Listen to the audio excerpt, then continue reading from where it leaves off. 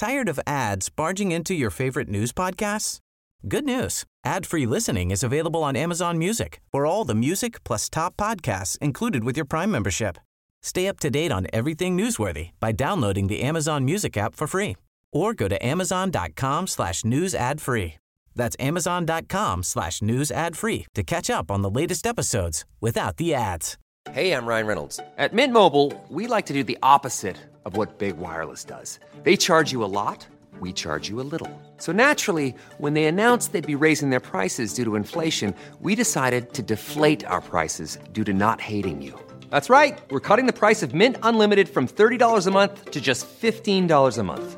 Give it a try at mintmobile.com/switch. $45 up front for 3 months plus taxes and fees. Promo rate for new customers for limited time. Unlimited more than 40 gigabytes per month. Slows full terms at mintmobile.com.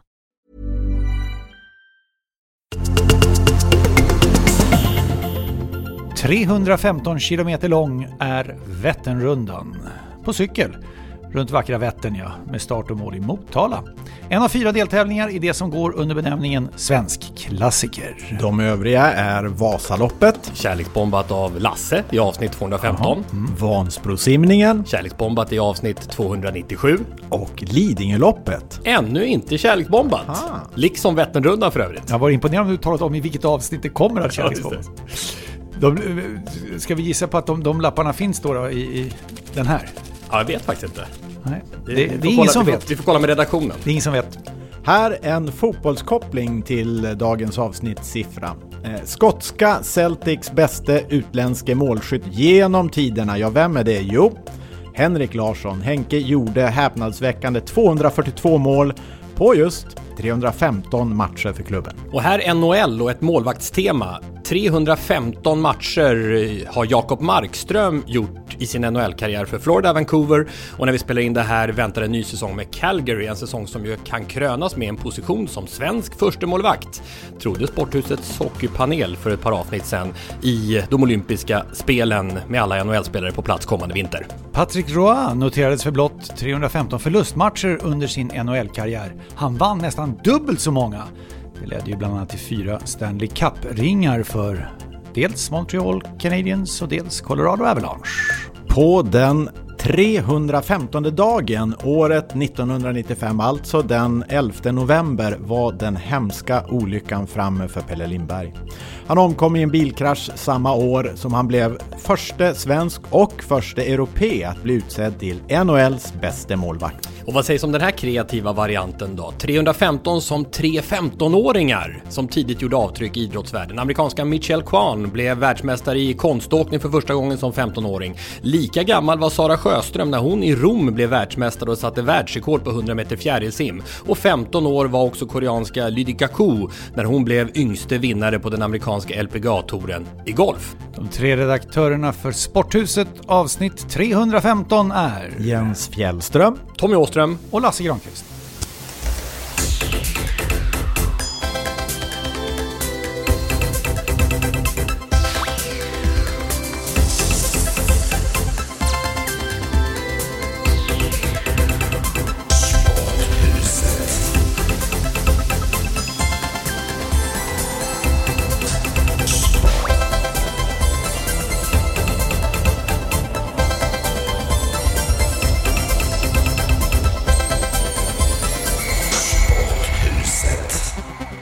På onsdag är det full entré.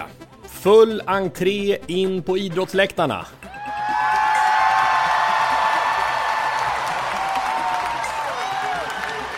We'll take a cup of kindness yet for the days of Old Lang Syne. Den underbara skotska 1700-tal ser det va? Med Old Lang Syne, Last Night of the Proms. Exakt. Var har vi den? Om inte i The Royal Albert Hall på Last Night of the Proms. Promenadkonserterna, klassisk musik under BBCs symfoniorkester. Så landar ju det i den stora där det är allsång. Och nu, i år, publik. Och då avslutade de efter en särskild version, arrangemang av nationalsången, så bjuder orkestern också in till vad publiken brukar köra själva, nämligen Old Lang Syne. Och de där bilderna och den där känslan och den där stämningen, det var verkligen att nu släpper restriktionerna. Britterna är för oss, men icke förty. Var du där eller? Såg det gick på svensk tv. Ja. 2,5 timmar, kör hela konserten. Tar aldrig slut. Får vi gå och kolla på ST Play säkerligen. Men det var underbart.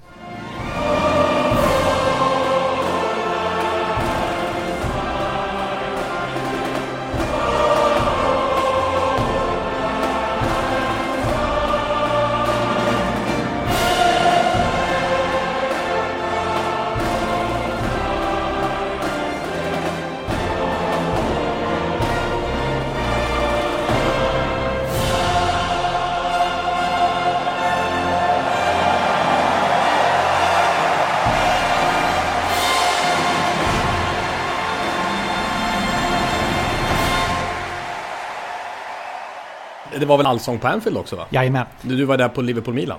Jag har inte varit på Anfield på...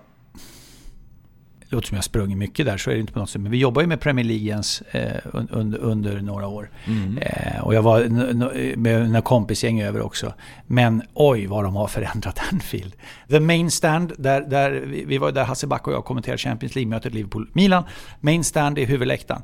Den hade de ju gjort om och liksom gjort högre på något vis då, liksom, och byggt ut liksom andra långsidan. Och även The Topp, där är ju Liverpools grundläggande. Så på den andra sidan däremot, där gästande lagsupportrar bereds den heter ju där ligger ju Anfield Road, vägen bakom. Den läktarsidan där håller de på att bygga om. De ska öka kapaciteten till totalt 61 000. Men du vet, vi satt så otroligt högt upp så man fick nästan... Ja, för det var det du var fundersam kring. Är kommentarspositionen där den var förut, sa du till mig i bilen igår? Ja, därför jag tänkte det. För det här blir lite intressant att höra i så fall hur Lasse och Hasse tog sig dit upp. För det var nämligen en stege som gick rätt upp i taket i en lucka där man klev upp ovanpå taket. Exakt. Då gick man ovanpå taket in till en låda. Och den lådan hängde mer eller mindre ovanför långlinjen. Så när man tittade 90 grader rätt ner, då såg man långlinjen och assisterande domaren som kutade omkring där. Man var verkligen nästan med i matchen. Ungefär som luften. Alltså de har ju helt nya och högre läktare, men planen är ju densamma som när det är på samma ställe sedan 1892, va? Men nej, då bygger man hiss också. Så hiss upp. Ja, visst. Och när vi kom några timmar före, då var det fortfarande ljust. Och en klar, underbar höstkväll i Liverpool, bara en sån sak. Utan någon nämnvärd ser rakt igenom till bergen i Wales. Som är liksom rakt förbi. Det är så oerhört läckert alltså. Jag sa till Backe, wow.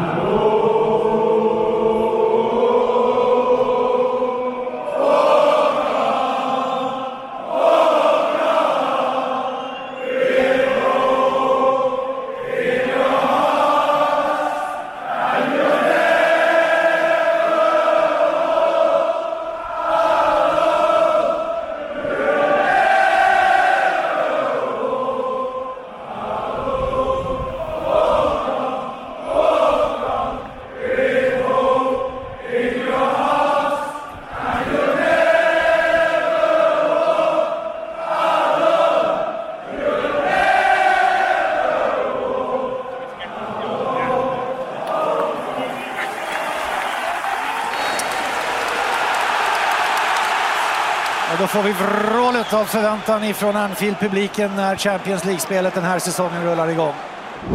På plats och ställe så är det klart att det är speciellt. När det var 51 445, jag kommer ihåg siffran, på plats inför.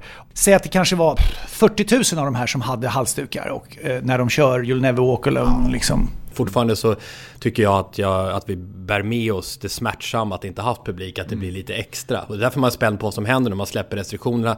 Pilarna går ju till exempel till Stockholmsderbyt 3 oktober här mellan AIK och Djurgården och alla andra matcher förstås. Men jag tänker, du säger smärta.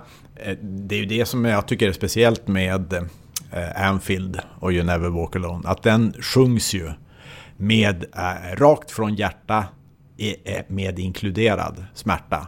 Eftersom det finns den historia som finns i den klubben. Så det tycker jag verkligen gör den speciellt. 3 oktober sa du. Ja, det blir trevligt. Ja, för det är ju så på onsdag. Den här podden kommer ju torsdag. Nästa vecka när det kommer ut, då är det öppet. Då är det öppet. Och direkt så blir det ju SHL-omgång. Du som jobbar med hockey. Ja, SHL-omgången är ju planlagd den torsdag den 30. Så då blir det ju fullt. Och det är säkert fullt i alla arenor då. Men alltså, jag tycker man ska komma ihåg pandemin som vi har varit i och är i har alltså tagit bort den grundläggande fri- och rättigheten för människor att träffas.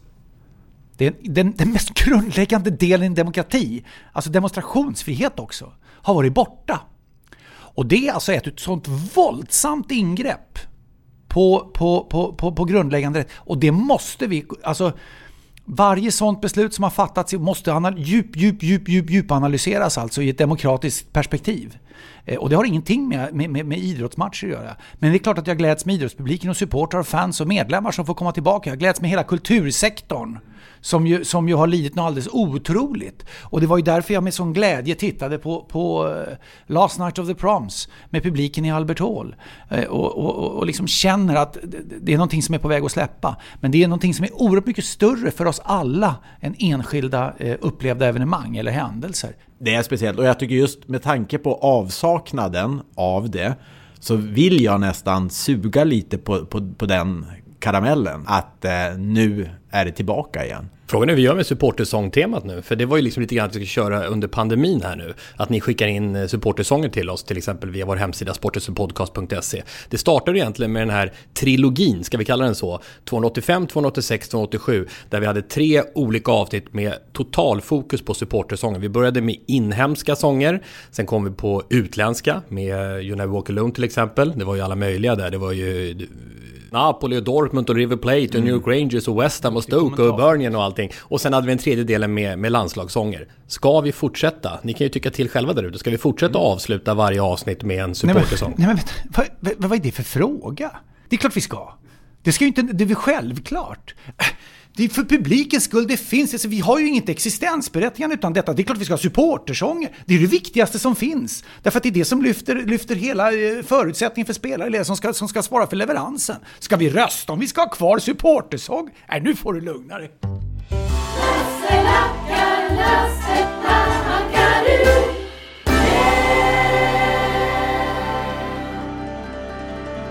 Det verkar som det låter som vi ska ha kvar det. Alla som inte vill. Hör av er. Inga fler. Jag fick faktiskt ett meddelande från en lyssnare som sa: sluta spela en låt på slutet, för han skrev så här: jag lyssnar på era sköna röster och då somnar jag ofta in. Ofta när man lyssnar på ljudböcker och poddar, det är många som använder det för att somna. Jag vet inte vad det säger om innehållet. Verkligen. Förresten, kan vi inte lyssna på den här ljudboksläsaren som somnade själv? Ja. Och sen inte lägger märke till utan skickar in det här som en färdigläst bok. Ja, alltså, vet att det var så? Ja, den är helt underbar. Att man inte själv reagerar över att få se här, kan jag nu ha missat någonting här?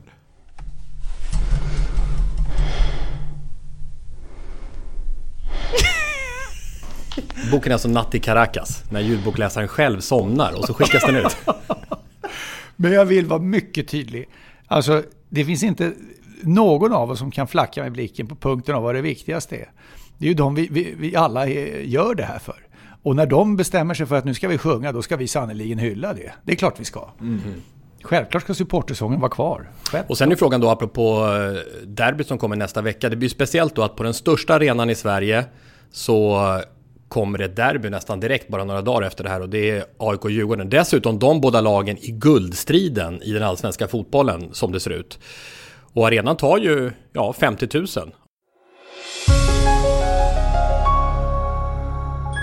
Under hela hösten har Sporthuset ett samarbete med Hantverksdata, affärssystemen för smartare hantverksbeslut. Nu kan vi berätta att vi tillsammans med Hantverksdata kommer att lotta ut exklusiva VIP-paket till svenska herrlandslagets viktiga kvalmatch mot Kosovo 9 oktober. Den första landskampen för Sverige på Friends Arena utan publikrestriktioner. Oj, det här får man helt enkelt inte missa. Jobbar du inom entreprenad eller service så går du in på hantverksdata.se/fotboll för att få vara med och tävla. Jag själv kommer vara på plats tillsammans med er där för att guida lite kring förutsättningarna inför match. Och Lasse Granqvist kommenterar ju matchen på plats i tv, så vi kanske kan få några ord från honom också, vem vet. Alltså, hantverksdata.se/fotboll är det som gäller om du vill ha chansen att vinna den här upplevelsen. Tack Hantverksdata för samarbetet. Veckans surr. Ni har väl koll, va? Imorgon smäller det. Fredag. SSK Björklöven. Oj! Det är viktiga grejer. Sverige står stilla. Sverige står stilla. 2 klassiska lag. 80-talsfeeling ju. Väldigt. Alltså när Björklöven vann SM-guld 87, det var ju ungefär i samma tid som också SSK var väldigt bra. För de vann ju guld 85. Sen var väl Södertälje i final också, ska vi tänka. Jag tror de var i final året efter också, 86 mot Färjestad. Och sen mötte Björklöven Färjestad i final 87 då det enda guldet kom. Så det är 80-talsvibbar. Problemet den här gången är bara att de är i serien under. Helvete. Jag hävdar. Det måste hända någonting. Nej, men just hockey har alltid legat mig varmt om hjärtat och liksom någonting man har utövat själv också. Och så sedan så när man har växt upp med Björklöven som det stora laget och varit supporter till det. Och dessutom kände jag väldigt många i det laget som vann SM-guld, så kändes ju nästan som att man var med lite på ett hörn och vann. Vem var största idolen för dig i Björklöven när du växte upp? Tore Ökvist. Ja. Liksom snabbskrinnare när han kom fri. Right, skytt. Bara sprätta upp dem i krysset. Och jag ser nu inför hockeyallsvenska starten, SHL är ju igång. Vi hade ju det uppsnacksavsnittet i förra avsnittet med Thomas Johansson och Sandro Lindström. Wow, vilken mardrömstart förresten för Tjomme. 3 raka torsk Leksand. 0 poäng av 9 möjliga. Med en gång börjar det ju harklas och undras. Så är det ju. Det funkar ju så. Elitidrott är färskvara, resultat. Så att det... Men när det gäller Hockeyallsvenskan som kommer igång alltså med start imorgon som Jens var inne på, så jag gick in och kolla på, jag vet inte vad det säger, men oddsen är ju en slakt vad det gäller HV71s möjligheter. Det är ju första gången som HV ur SHL på 35 år. Och jag gick in och oddsättningen då 1,70 på ett av bolagen här som vinnare HV71 och närmast bakom Björklöven. 9 gånger pengarna. Det är som HV och HV och HV och HV och HV och HV och sen kommer Björklöven. Ja, men du kan ha en idé där eller en grej där, därför att det kanske är så att HVs värsta motståndare är de själva. Ja. Det kan mycket möjligtvis vara så. Men alltså det är spännande det som HV71 har gjort. Jag tycker ändå ska sägas. Man har alltså tagit Tommy Samuelsson som tränare, den legendariska Mariestads fostrade Färjestads megaprofilen Tommy Samuelsson, som ju har en tränarkarriär i flera klubbar. Jag vet han var i Skellefteå också bland annat och varit utomlands och i Österrike, var framgångsrik och så vidare. Så att nu är han i HV71 och där får du en robust, tydlig ishockeyhjärna som vet vart han vill någonstans med verksamhet. Jag tror det är exakt. Nu gissar jag, men min känsla är att det kan vara ganska bra för HV71. Och sen börja sätta fötterna rätt för den här satsningen. Men grejen är, kraven på HV71, de är ju abnorma på att gå upp igen. Du sa just oddsiffrorna, det är ju ingen tillfällighet att de ser ut som... Är det för serieseger? Nej, det här var vinnare inklusive slutspel. Ja. Vinnare inklusive slutspel. För sen kommer det är ju nytt från förra året att det är ett slutspel som är likadant som i SHL. Ja, exakt. Det är andra året vi får den och vinnaren till slut i allsvenskan går ju upp. Så den allsvenska finalen i bäst av 7 matcher kommer kvalificera för en plats i svenska hockeyligan till säsongen 22-23 då. HV Björklöven. Nej, vi får se om det blir. Men jag tittar på matchschemat där kanske du kan förklara, Lasse. Du jobbar ju ändå på C More. För det ser lite annorlunda ut här. För HVs match imorgon fredag när den här podden kommer ut, den går klockan 18.00. Då är matchstart. Sen är ett antal matcher som börjar 19.00 och sen just Björklövens match mot Södertälje, den som Jens kommer vara bänkad för, den börjar 20.30. Ja, det är alltid det är knepigt med vädret där. Så var det Björklöven hemma eller borta förresten? Det var SSK hemma, va? Ja, SSK hemma. Då är det kö, vet du. Det är kö där. Det är kö E4 söderut, så det måste starta senare. Nej, men jag kan faktiskt berätta vad det där beror på. Ja. Jag kan berätta vad det där beror på faktiskt. Nu är jag ju inte med i Hockeyallsvenska föreningen på något sätt och sitter med. Men grejen är så här. Hockeyallsvenska föreningen och sändande bolag som är C More har kommit överens om ett nytt fredagskoncept en gång i månaden. Och det startar just imorgon när den här podden kommer ut. Fredag den 24 september. Och då kör man 2 matcher på varandra som är ordentligt studioinramade. En startar då 18.00 och en kommer då igång klockan 20.30. Och det går ju som fredagsfesten eller vad det nu, det kommer jag inte exakt ihåg hur det var döpt, men där var det bättre med fredagsfyllan! Var det någon som sa? Kan kanske bli lite av det också. Men det var FF föräldrafritt också. Det är ju många. Nej, men det är klart, som vi förstår ju att nu är det här fortfarande restriktioner, men när de har släppt så är det klart att 18.00 då får du gå igång med en hockeymatch och sen kanske det blir lite bra drag efteråt, vem vet. Och 20.30 kan du sitta och konsumera en fin middag eller snacka, eller en ful middag också. Men snacka lite. Men 20.30 är en annorlunda starttid på hockey, de har aldrig varit med om. Den matchen, det är ju lite Champions League-vibbar. Den matchen är ju slut, vad blir det? 23? Jag tycker det låter som ett marknadsföringsmässigt lysande alternativ. Ja. Det är ju alltså, Discovery och Superettan har ju brytit loss tisdagarna som Superettans dedikerade dag, om man får säga som så, där de får vara ensamma och skina, om man uttrycker det som så. Men en fredag låter ju ännu attraktivare och säkerligen för att göra diverse olika typer av evenemang och sånt kopplat till eventet som sådant också, så äga en kväll. Det slåss med, vad kan det vara, Idol och lite andra sådana där program. Jolina. Nej, hon är inte med, hon är med nästa år. Ja, just det, hon kvalade skickligt, men så länge det höll. Men det ska alltså studioinramas då från den här nya studion som heter Sportstudion, som jag också ska få hoppa in i här någon gång. Är det kuben? Ja, den där kuben, som lyser och blinkar och grejer. Ja, det är så därifrån ska det här gå också. Sporthuset 315. Jag räknar ut att du bevakar elitserien / Svenska hockeyligan för 35:e året i rad. Det är en 35:e året i rad. Ja, det är en på Radiosporten, Kanal Plus, C More, TV4, Telia och så vidare och så vidare. Det kan vara Telia också, det vet man aldrig.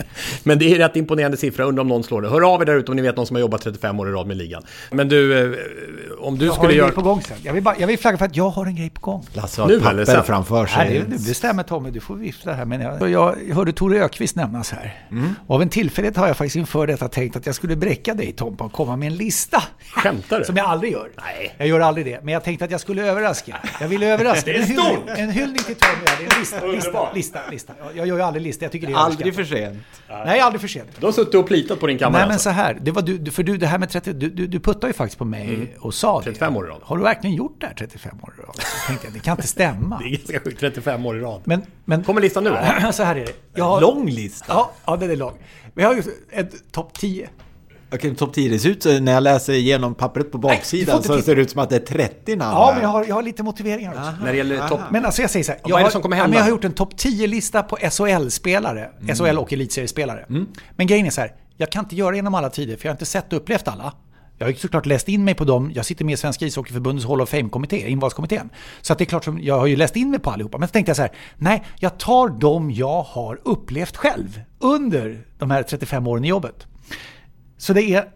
Men så tänkte jag så här, nej, men det går inte heller riktigt, för att jag har inte varit, det finns några jag har koll på. När du var liten och följde. Lite så. Men så jag kan, så att jag måste, sen måste jag ha så här.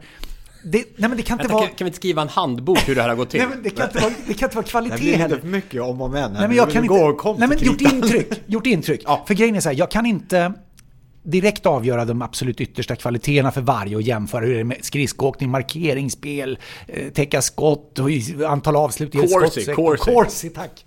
Utan jag tänkte, men så att jag gör en topp 10-lista på spelare i SHL och elitserien under mina år från januari 1988 i den här branschen fram till idag som gjort mest intryck på mig.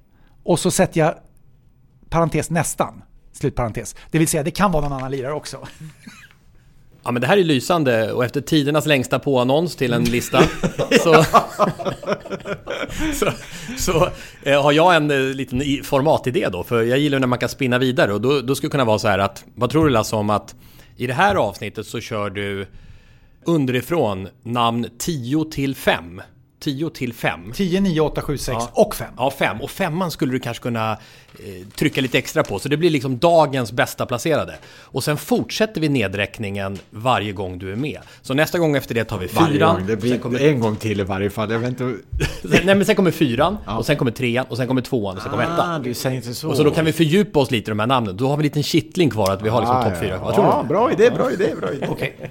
Det är alltså. Säg till när vi ska skjuta jingeln. Ja, det är alltså topp 10 spelare i SHL och elitserien från januari 1988 till idag som gjort störst intryck på mig. Men det kan också dyka upp något vilt kort. Det är inte undrar vad det är för någon, en materialare eller någon som sticker ut. Ja, varsågod, kör ingen.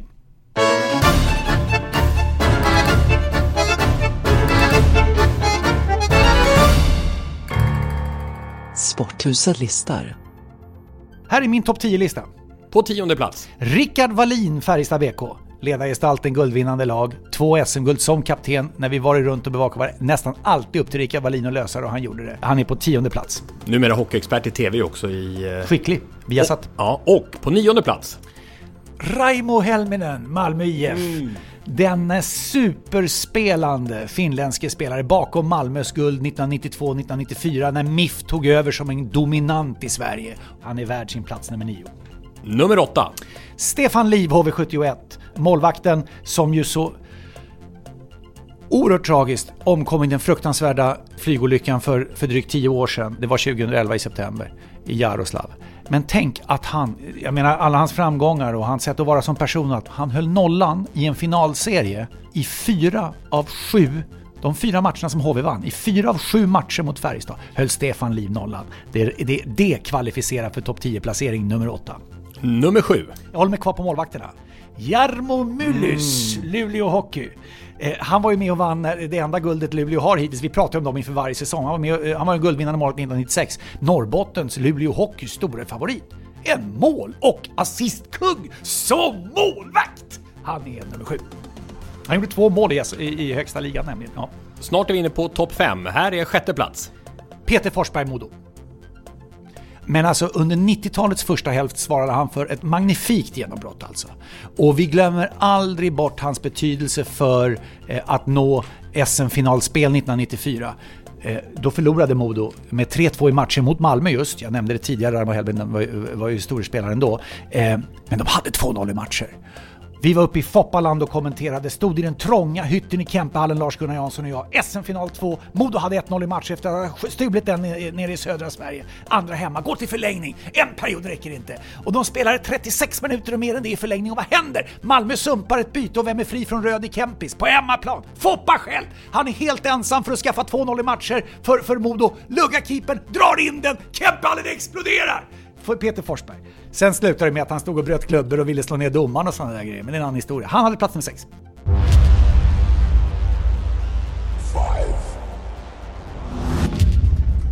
Nummer 5. Det här kanske ni hoppar till inför. Men jag har aldrig varit med om att se en spelare göra så starkt intryck på mig genom ett SM-slutspel någonsin. Och jag lägger honom så högt upp på den här listan som 5:e plats. Elias Pettersson. Växjö. Det slutspelet han hade när Lakers vann SM-guldet 2018, det är bland det absolut häftigaste jag någonsin sett någon spelare göra. Fullständigt överlägsen. Totalt! Ingen kan jämföra sig med det genombrottet, tror jag. Därför förtjänar han plats nummer 5. Och då undrar man ju, herregud, jag tycker det handlar om att göra intryck. Jag sa ju det i min långa presentation. Därför är han nummer 5. Topp 4. Hur ska det gå?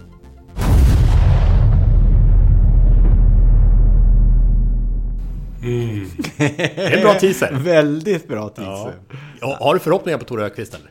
Nej, han kan ju inte 88 och framåt. Så jag tänker wildcard. Det var något snack om wildcard. Just det. Ja, men det hade man ju kunnat hoppas på faktiskt. Jag viker undan lappen. Jag funderar på jag satt själv och försökte botanisera och söka efter namn och sånt där. Och tänker det är lättare att komma ihåg forwards och målvakter. Och backa blir lite grumligare för min del. Och än så länge inte någon som har tagit sig in på den här listan heller, så det kanske kommer några härliga backar. Det är sant, för då, forwards och målvakter blir ju tydligare matchvinnare på det sättet. Det ligger det mycket i. Det ligger det väldigt mycket i. Har du någon back på topp 4? Kommer inga sådana avslöjanden. Eldebrink kanske, ja, jag vet inte. Men några namn som dyker upp här, då kommer jag direkt på lite olika stories. Jag tänker på Helminen till exempel, då tänker jag på Timo Lahtinen när han var tränare. Äckligt disciplinerat. Men då sa han ju också så här en gång, vad säger du om den här matchen, Timo Lahtinen? Då sa han, Purralain mycket bra, Helminen-line inte så bra. Burakovskis 5 inte så bra, eller bra. Men Helminen sitter. Ja, det är häftigt och Foppa, då tänker man också på det. Vad var han sa ju? Peter Forsberg ska ta en kommentar efter förlusten i femtefinalen. Vad säger du om matchen? Ja, vi gör en bra match, men det är ju... De gör ju sina 2 första i powerplay och det är inte underligt. De har ju ungefär 15 chanser. Jag måste säga, så grymt besviken på Börje. Han är så jävla dålig. Du biter på domaren. Ja, han är så jävla kass. Jag ska dra på honom en smäll. Det är sant det. Börje Johansson Tranås var domaren efter att, för det där var ju Foppas, det visade sig bli Foppas tidigt i karriären, hans stora chans att vinna ett SM-guld. Det återkom ju aldrig den möjligheten på det sättet. Så var det ju, och Malmö var ju bättre, så det var ju en skräll att Modo snodde första matchen i Malmö och vann andra också alltså. Men då var det ju en oerhörd, tänk match 4 där, de har alltså chans att vinna SM-guld på hemmaplan Modo då, i Foppaland. Ni vet de där stadsskyltarna står i Örnsköldsvik när man åker in i Örnsköldsvik. Det stod ju inte det. Det var ju någon varit där och satt över Foppaland stod det ju istället när man kom. Så det var ju en absurd hås nästan runt Peter Forsberg var det ju. Sen finns det ju alltid väldigt starkt lokalt stöd för Modo Hockey i Öviksområdet. Det ska man ju komma ihåg. Men Peter Forsberg som byggde en son på något sätt, det var stort. Men att Foppa inte kommer högre, det är då lite, jag menar, han var ju inte så himla länge i elitserien. Nej, men det var också, nej, precis. Hade han varit där hela karriären så kan man ju tänka sig att... Ja. Nej, men jag har inte med Mats Sundin på listan heller. Jaså? Det fick vi lite... Ja, det hade jag inte avslöjat. Men det är liksom, det är lite för kort tid. Men Peter Forsberg gjorde ett stort intryck och jag vet ju, han var ju så otroligt skicklig. Lirade med Marcus Näslund och Niklas Sundström. Han var ju så otroligt skicklig. Men grejen var ju att, och jag kommer ihåg när han slog igenom, han drog ju på sig 10 minuters straff för just det här var så tjurskallig och skällde på domaren och betedde sig. Många brutna klubbar. Ja, visst. Och när han var i Globen och lirade, vet du, folk hetsade och hånade så mycket det gick för att få ut honom då när han kom. Så han var ju så himla skicklig. Så han förtjänar ju... Jag är ju extremt förtjust i Peter Forsbergs. Jag är extremt förtjust i listor. Hoppas ni är där ute också. Så jag är ju helt omtumlad av det här. Och jag tror vi ska koppla på en hel del surr tillsammans med där ute också. Sporthuset på Twitter och vår hemsida och så framöver för att liksom bolla det här mer också. Ska fundera ut något spännande upplägg kring det. Kan man då ha lite så att vilka tror ni är de 4 som finns kvar? Eller vilken skulle ni vilja ha som...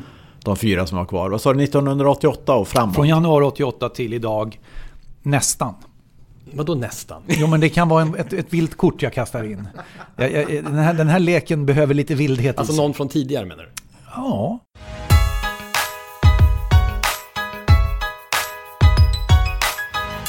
Högt i tak i Sporthuset. Hur kommer det att bli med glädjen? Hur kommer det att bli med det som är idrottens kanske viktigaste del? Att det är så otroligt roligt. Att det ger mig en sån lycka att få hålla på med min idrott. Jag är orolig att den med alla olika delar som kommer in och som pockar på bara mer och mer uppmärksamhet och som tar mer och mer av tiden, så kan jag tänka mig att det kommer att gå i en utveckling att det kan gå ut över glädjen och lyckan i att hålla på och tycka att det man gör är det roligaste som finns. Det underbaraste som finns. Och då tänker jag att kan det vara så att i framtiden, om vi tittar fram 5 eller 10 år i tiden, så finns det till och med coacher, tränare i ledarstaben som bara har till uppgift att se till att glädjen och lyckan och det roliga i allt allvar blir bevarat och får ta plats och kommer att finnas kvar. Det är min lilla spaning. Ja. Så viktigt ämne, jätteintressant. Alltså, man kan tänka sig då någon slags idrottspsykolog men med specialfokus på just glädjen. Jag tror att bakgrunden kan komma från en psykolog. Jag tror det kan komma från något annat håll också. Men just med uppgift om att hela tiden bevara den delen, den viktiga delen. Alltså för lyckan att kunna känna sig glad åt det man gör är ju en av de absolut starkaste drivkrafterna. Ja, det finns drivkrafter som är att man vill överbevisa någon annan eller man drivs av segrar och så. Men i det och i alla de delarna så finns också att du får tillfredsställelsen, glädjen och känna lycka i det du gör. Och det får inte försvinna. Ja, också som framgångskoncept. Det är det. Inte bara att man kan tänka så här, men det är klart, det vore fint om man tyckte det var roligt att idrotta, men också som framgångskoncept. Jag tänker framförallt på en person som jag bevakade i många år som verkligen sticker ut i det avseendet. Hon fick till och med kritik för det. Är det pålagt det där? Kan det verkligen vara så där? Det kan väl inte stämma? Kan man vara så där glad och bara tycka det är kul och tjofa drittan och så där? Ja.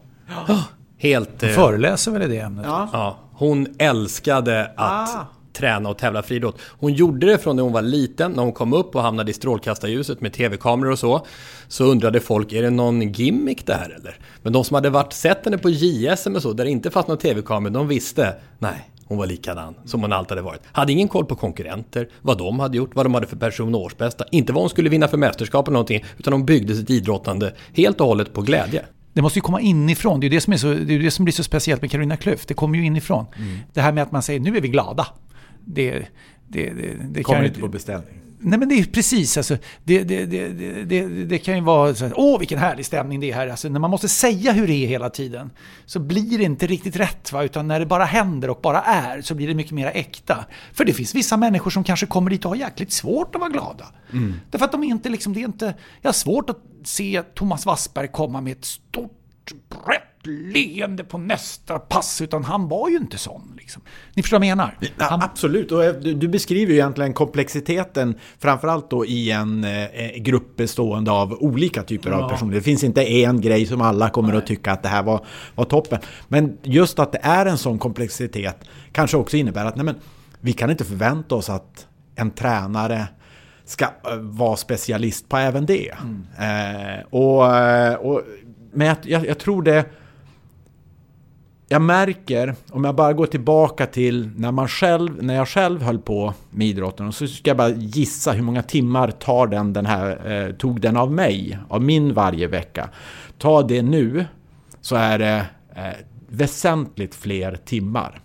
Och ta i framtiden så kommer det vara ytterligare väsentligt mer timmar. Och just den här pressen som finns på hela tiden, just det här att du blir nästan mer begränsad för vad du kan göra egentligen.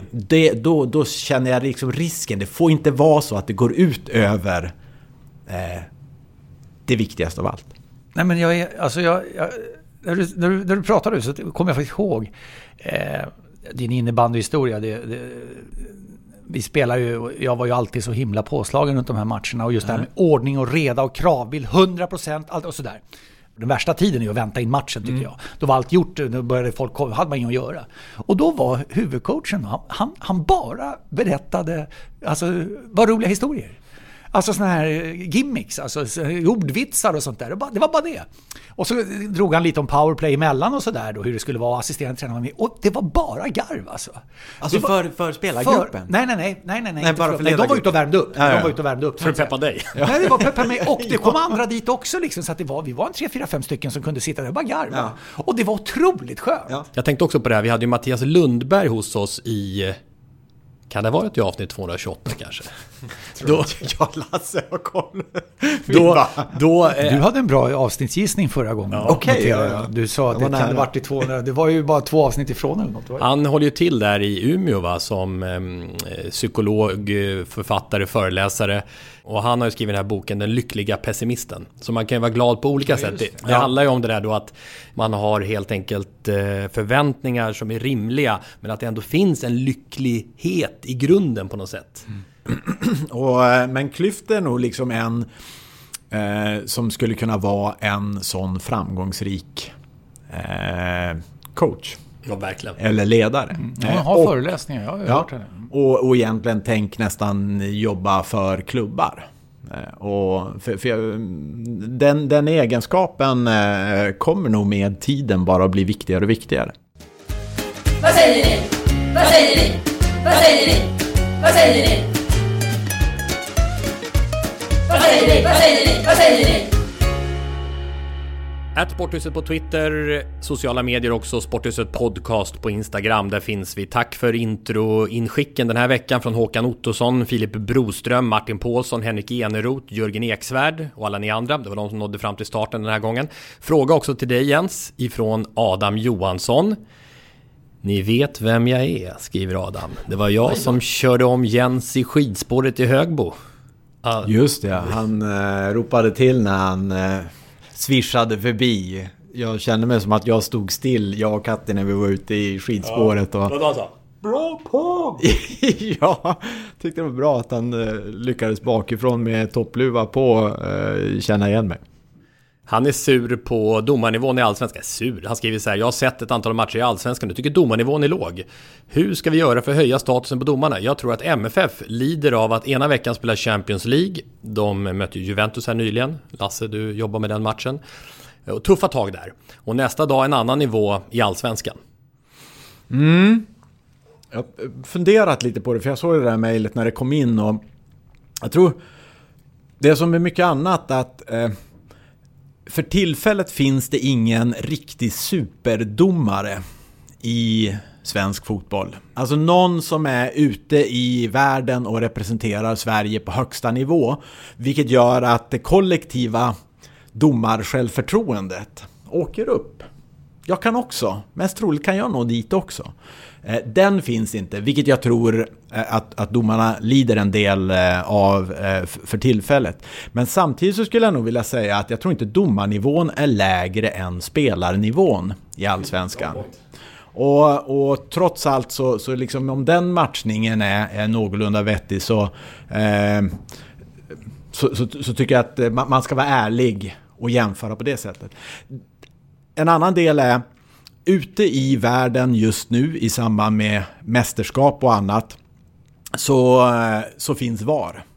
Och VAR kan rätta till felaktigheter eller misstag som domare gör där ute. VAR har sina nackdelar också, men de kan rädda upp uppenbara misstag. Det är det som svenska domare jämförs med. Det vill säga att ute i Europa så rättas misstag till, men inte här.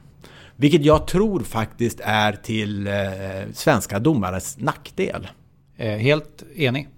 Alltså efter 90 minuter fotboll så passerar alldeles för många felaktiga domslut genom en allsvensk match. Därför att de inte har möjlighet att rätta det. Så ser det inte ut i Champions League, i Europa League, i Conference League, om det finns där också. Som du sa, Jens, i de stora mästerskapen, därför att där finns VAR. Så det är den ena delen. Det finns för många felaktiga domslut som passerar helt enkelt. Egentligen kan man säga tillåts passera. Tillåts passera, ja precis. Ja. Och det är inte så konstigt så att säga. Den andra delen är att Sverige alienerar sitt domarperspektiv när inte Allsvenskan och de högre serierna inför VAR. Vilket Jonas Eriksson var inne på när han gästade oss i Sporthuset. Ja, det är uppenbart. Och det som sker nu är att svenska domare är inte intressanta för utveckling. Det kommer inte komma fram någon intressant, och därför att de är inte intresserade. Alltså Andreas Ekbergs team var dömde i Europamästerskapet en match hem. Därför att ni har inte VAR. Det är ju särskilt alltså de högre domarutbildningarna i Europa är ju med utgångspunkt från att du dömer med VAR. Men det är intressant påhäng på det bara, för när vi har fört det här på tal, den här problematiken, för det är ett faktum att svenska domare kommer få tuffare och tuffare internationellt så länge Sverige inte har VAR och de andra har det. När då många fotbollssupportrar där ute som inte gillar VAR, det finns ju mängder utav dem, ni som där ute inte vill ha VAR i Allsvenskan, det är härligt att det inte är VAR i Allsvenskan, håll fast vid det. Det är till och med några klubbar som har årsmötesbeslut på det, att vi ska motverka VAR. Då säger de så här: det där struntar vi i. Om domarna kommer ut och får döma internationellt. Det påverkar domarnivån. Kommer inte svenska domare ut internationellt så minskar det konkurrensmöjligheten. Det minskar att man ser att jag vill bli lika bra som Jonas Eriksson, eller på den tiden var Anders Frisk, eller på den tiden var Erik Fredriksson från Tidaholm. Alltså Frisk Mölndal. Jonas Eriksson, Sigtuna. Men i alla fall, man vill alltid lägga till det där liksom. Ja. Det påverkar. Det är tveklöst så. Och jag tror inte på att ställa sig vid sidan om den utvecklingen som övriga fotbolls-Europa går.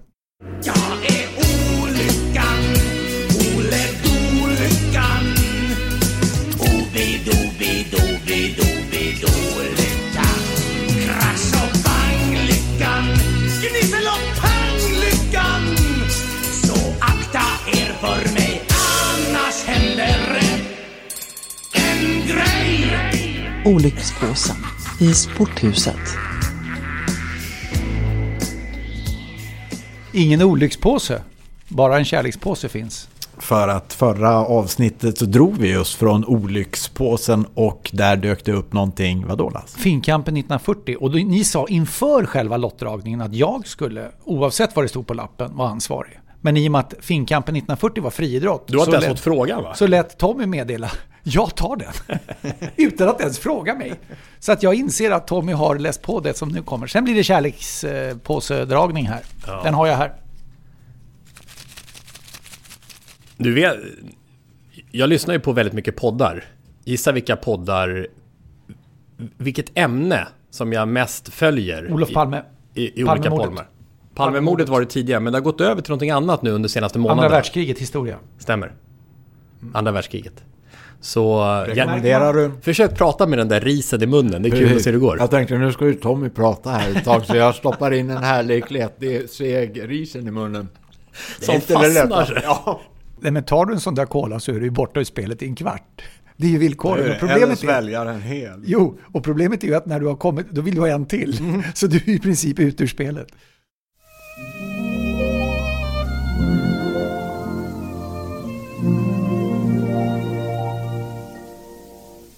Min fästman, han var modelejon, dandig charmör. Kan hända för min skull, jag är svag just därför. Men nu är den tiden länge sen förbi. Jag såg på hans fotografi. Hans skor är för stora och hans mössa för trång. Hans byxor för smala och hans rock är för lång. Men det gör detsamma, för han är min soldat. Någonstans i Sverige. Ulla Billqvist, min soldat, sommaren 1940. Och det här handlar om just sommaren 1940. Efter att andra världskriget pågått i ett år. Den här låten skulle bli beredskapsårens, kanske allra mest populära i Sverige. Landet som stod och vibrerade. Skulle vi dras in i kriget eller inte? Och samma sommar skulle svenska friidrottare tävla sida vid sida med tyskar som tävlade under nazistflagg. Har ni hört? Först en bakgrund gällande Finnkampen i friidrott. Den första Finnkampen avgjordes 1925 i Helsingfors. Det var Finland som kom med förslaget om en landskamp mot Sverige efter att ha blivit en självständig nation 1917. Men de inledande tävlingarna, det var en hel del konflikter, alltså kring tveksamma tjuvstarter och gruff på löparbanorna, och allting kulminerade med OS i Los Angeles 32 när den finländske storlöparen, en av tidernas främsta, han tog det finnas i kärlekspåsen, Paavo Nurmi, diskvalificerades för brott mot amatörreglerna. Det var Sverige genom Internationella friidrottsförbundets ordförande IOKs vice ordförande Sigfrid Edström som låg bakom Nurmis avstängning, och till följd av den här konflikten så hölls inga Finnkamper. Det blev jättebråk. Inga Finnkamper 32-38.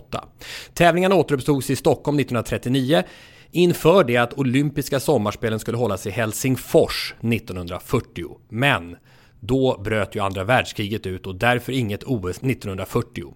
Och här hamnar den här historien i olyckspåsen. Helsingfors Olympiastadion kom till användning vid Finnkampen i september samma år, 1940 alltså. Mitt under ett brinnande andra världskrig så deltog Nazityskland som en tredje part. Ich verkünde die Spiele von Berlin som feiern der 11. Olympiaden neuer Zeitrechnung als eröffnet. Adolf Hitlers invigningstal från Berlin OS 36, där han insåg propagandavärdet av idrottsarrangemang. Och enligt Finnkampens hemsida så var det Tyskland som krävde att få delta 1940 i Finnkampen. Men enligt Björn Lundberg, som har skrivit Gunder Hägg-boken Frontlöparen och så var en gäst hos oss i Sporthuset i avsnitt 250, när det handlade om Gunder Hägg, så var Nazityskland snarare en särskild inbjuden gäst. Lundbergs källa är Per-Olof Holmängs avhandling Idrott och utrikespolitik, den svenska idrottsrörelsens internationella förbindelser fram till 1945. Och vi kan läsa i Lundbergs bok om bakgrunden. Tyskland ville alltså visa upp sig i internationell konkurrens samtidigt som de finska värdarna ville stärka banden till Tyskland. För det var ju så, man ska komma ihåg det när det gäller Finland, att de hade ju Sovjet som sin stora motståndare i kriget alltså. I Sverige som var uttalat neutralt i kriget så var ju frågan känslig. Bland ledarna inom svensk idrottsrörelse så fanns dock många Tysklandsvänner och det gjorde också att banden fanns där inom både SOK och Svenska friidrottsförbundets ledning faktiskt. Att landskampen avgjordes i Finland och inte på svensk mark såg som ett lämpligt första steg i ett återskapande av idrottskontakter mellan Sverige och Tyskland. Men som ett extra försiktighetsåtgärdande så sades det att Sverige skulle inte delta i poängkamp med Tyskland utan landskamperna skulle istället organiseras som 2 separata möten mellan å ena sidan Sverige-Finland och å andra sidan Finland-Tyskland. Så Sverige accepterade alltså att Tyskland bjöds till finkampen men under förutsättning att poängen räknades separat. Så det var under de omständigheterna som invigningen kom där i Helsingfors den 7 september när flaggorna vajade i den bistra höstvinden. Finlands flagga, Sveriges flagga och Nazitysklands hakkorsprydda flagga.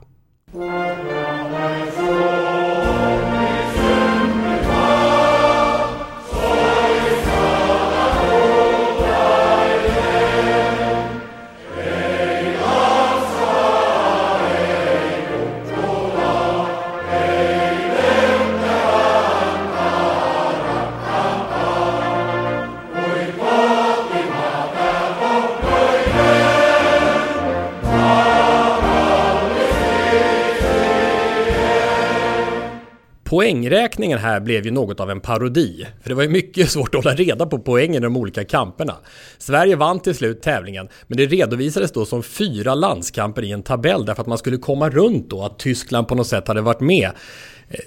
Så att det blev ju väldigt rörigt. När Sverige till slut ändå vann tävlingen, då redovisade tidningarna, vi har klippen här som jag fått av Björn Lundberg, då redovisade tidningarna så som det verkligen var. Sverige fick 147 poäng, vann med 6 poäng före Tyskland och sen var det ytterligare 7 poäng ner till Finland. Det här var en 3-nationslandskamp. Så enkelt var det även om man försökte komma runt det på det här sättet. Och det blir ju ganska talande vad det här var för tid när man tittar på att hemmanationen saknade guldmedaljören från OS i Berlin på 5000 meter, Finland alltså, Gunnar Höckert, som stupat i finska vinterkriget bara några månader tidigare. Istället vann Gunder Hägg som hade fått sitt stora nationella genombrott samma år och Sverige tog för första gången en grenseger på 5000 meter i finkampen. I samband med tävlingarna i Helsingfors här så besökte Gunder Hägg sin gamle medtävlare finländaren Gunnar Höckerts grav. Efter den här tävlingen så hölls inga fler under kriget. Finkampen återupptogs 1945 i årliga arrangemang och 6 år senare, 1951, så hölls den första damkampen som ytterligare en milstolpe i finkampens historia. Denna tävling som sen kunde fortsätta att leva vidare fram till den unika ställningen som den har i idrottsvärlden och friidrottsvärlden idag som den enda nu levande landskampen i friidrott. Förr fanns det ju mängder av olika landskamper. Men det som hände 1940, Ulla Billqvists år, det är utan tvekan finkampshistoriens mörkaste stund. Igår jag vid station, min älskling mötte han på permission. Vi åkte hem i bil, han klädde sig civil. Sen gick vi på dans, ett bord för 2 i alkov. Han sa inte mycket, han nickade och sov. Men det gör detsamma för han är min soldat. Någonstans i Sverige. Ja, högst tvivelaktigt sammanhang att vara med i. Och man undrar ju om det gick för några enskilda atleter att välja att avstå i ett sånt här sammanhang, eller om det hade varit alldeles för känsligt. För idag hade det säkerligen varit på det sättet. Oerhört svårt tycker jag att sätta sig in i hur var det då i september 1941, år efter krigets utbrott, och nazismen hade ju varit under hela 30-talet i princip. Dels från den finska sidan sett, där jag tror att det är viktigt att peka på att för Finlands del var ju Sovjet problemet. I första hand egentligen. Mer än, alltså de såg ju Nazityskland som ett sätt att hjälpa dem. Och för svensk del,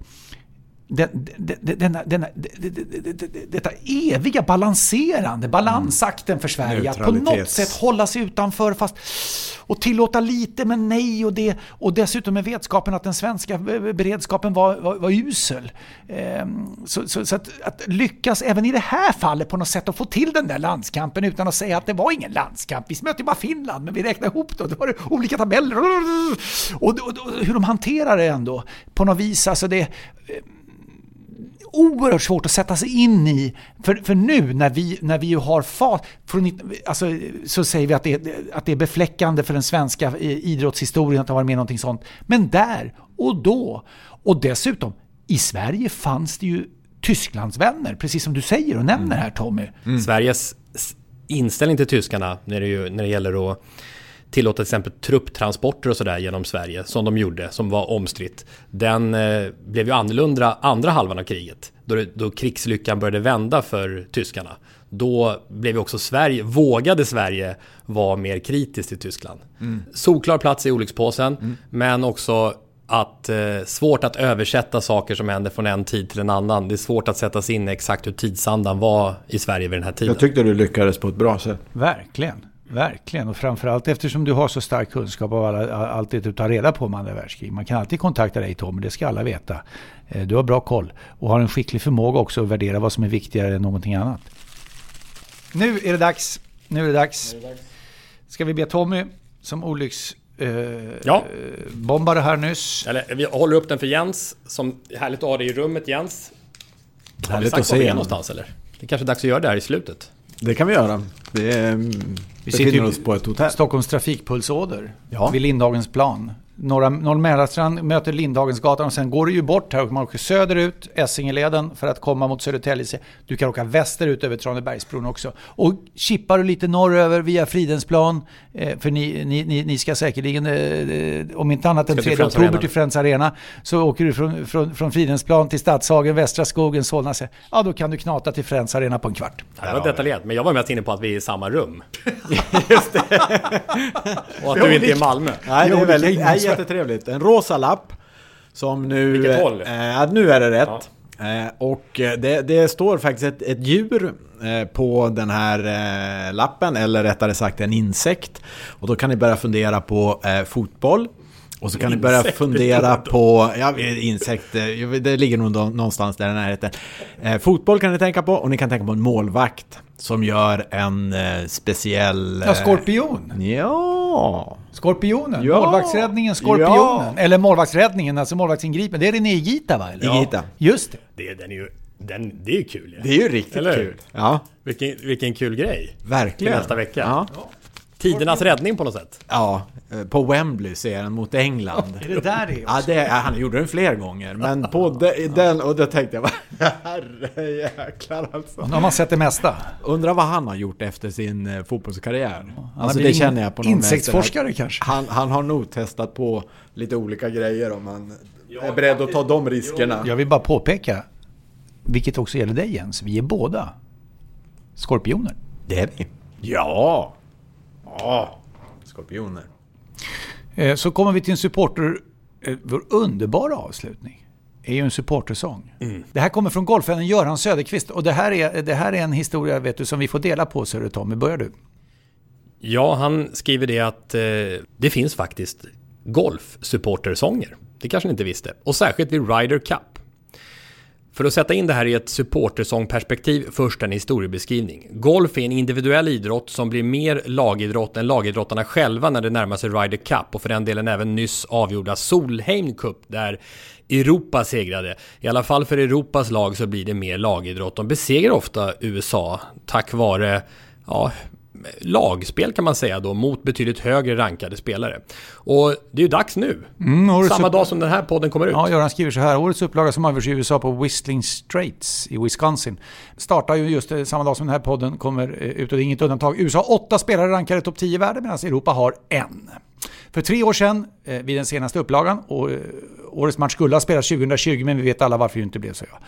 Så var styrkeförhållandena mer jämbördiga inför matchen, men USAs lag var som alltid högre rankat och fullt med världsstjärnor. Ja, och då i Paris så var det alltså så att Europa hade hemmaplan, och när Europas kapten då, danske Thomas Björn, beslutade att banan skulle sättas upp, så blev det med en smal och hög ruff.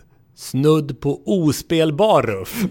Sättas upp, det är verkligen som en slalombana. Den finns inte utan enkomt för den här tävlingen, så satte vi den här banan. Och det visade sig vara ett lyckodrag för Europa. För i dessa förhållanden så kliver Tommy Fleetwood England och Francesco Molinari från Italien fram och bildar ett oslagbart par i foursome och fyrboll bästboll. De slog alla amerikanska konstellationer och paret Mollywood. Molinari och Fleetwood, ja. Mollywood. De döptes till det. Där och då besegrade i 3 av sina segermatcher den allra största, Tiger Woods. Och då kom den här sången som vi ska komma till då, en medryckande sång som faktiskt, om ni lyssnade på kärleksbombningen av Ryder Cup i avsnitt 186, så fick ni höra den då också. Men den kommer här igen, och jag gillar ju särskilt förnamnet då som kommer komma på den här. Ja, men det kan vi ställa upp på. Det kan vi göra. För den lysande olycksbombningen. Ja, verkligen. Så tack för det här avsnittet, och vi hörs igen nästa vecka.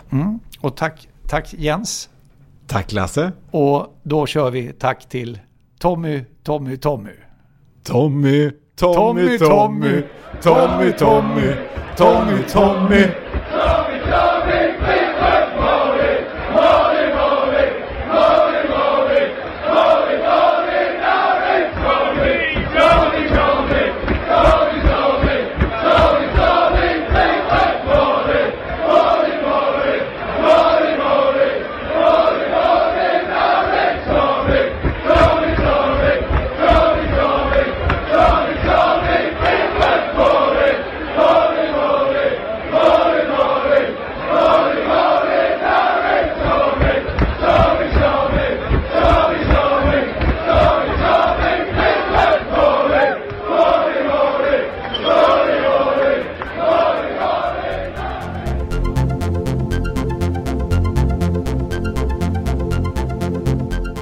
Sporthuset produceras av Tommy Åström och Martin Söderberg.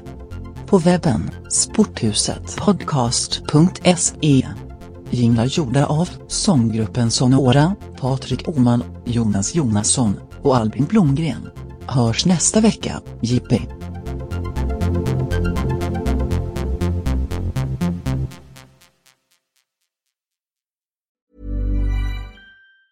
Tired of ads barging into your favorite news podcasts? Good news. Ad-free listening is available on Amazon Music for all the music plus top podcasts included with your Prime membership. Stay up to date on everything newsworthy by downloading the Amazon Music app for free or go to amazon.com/news ad free.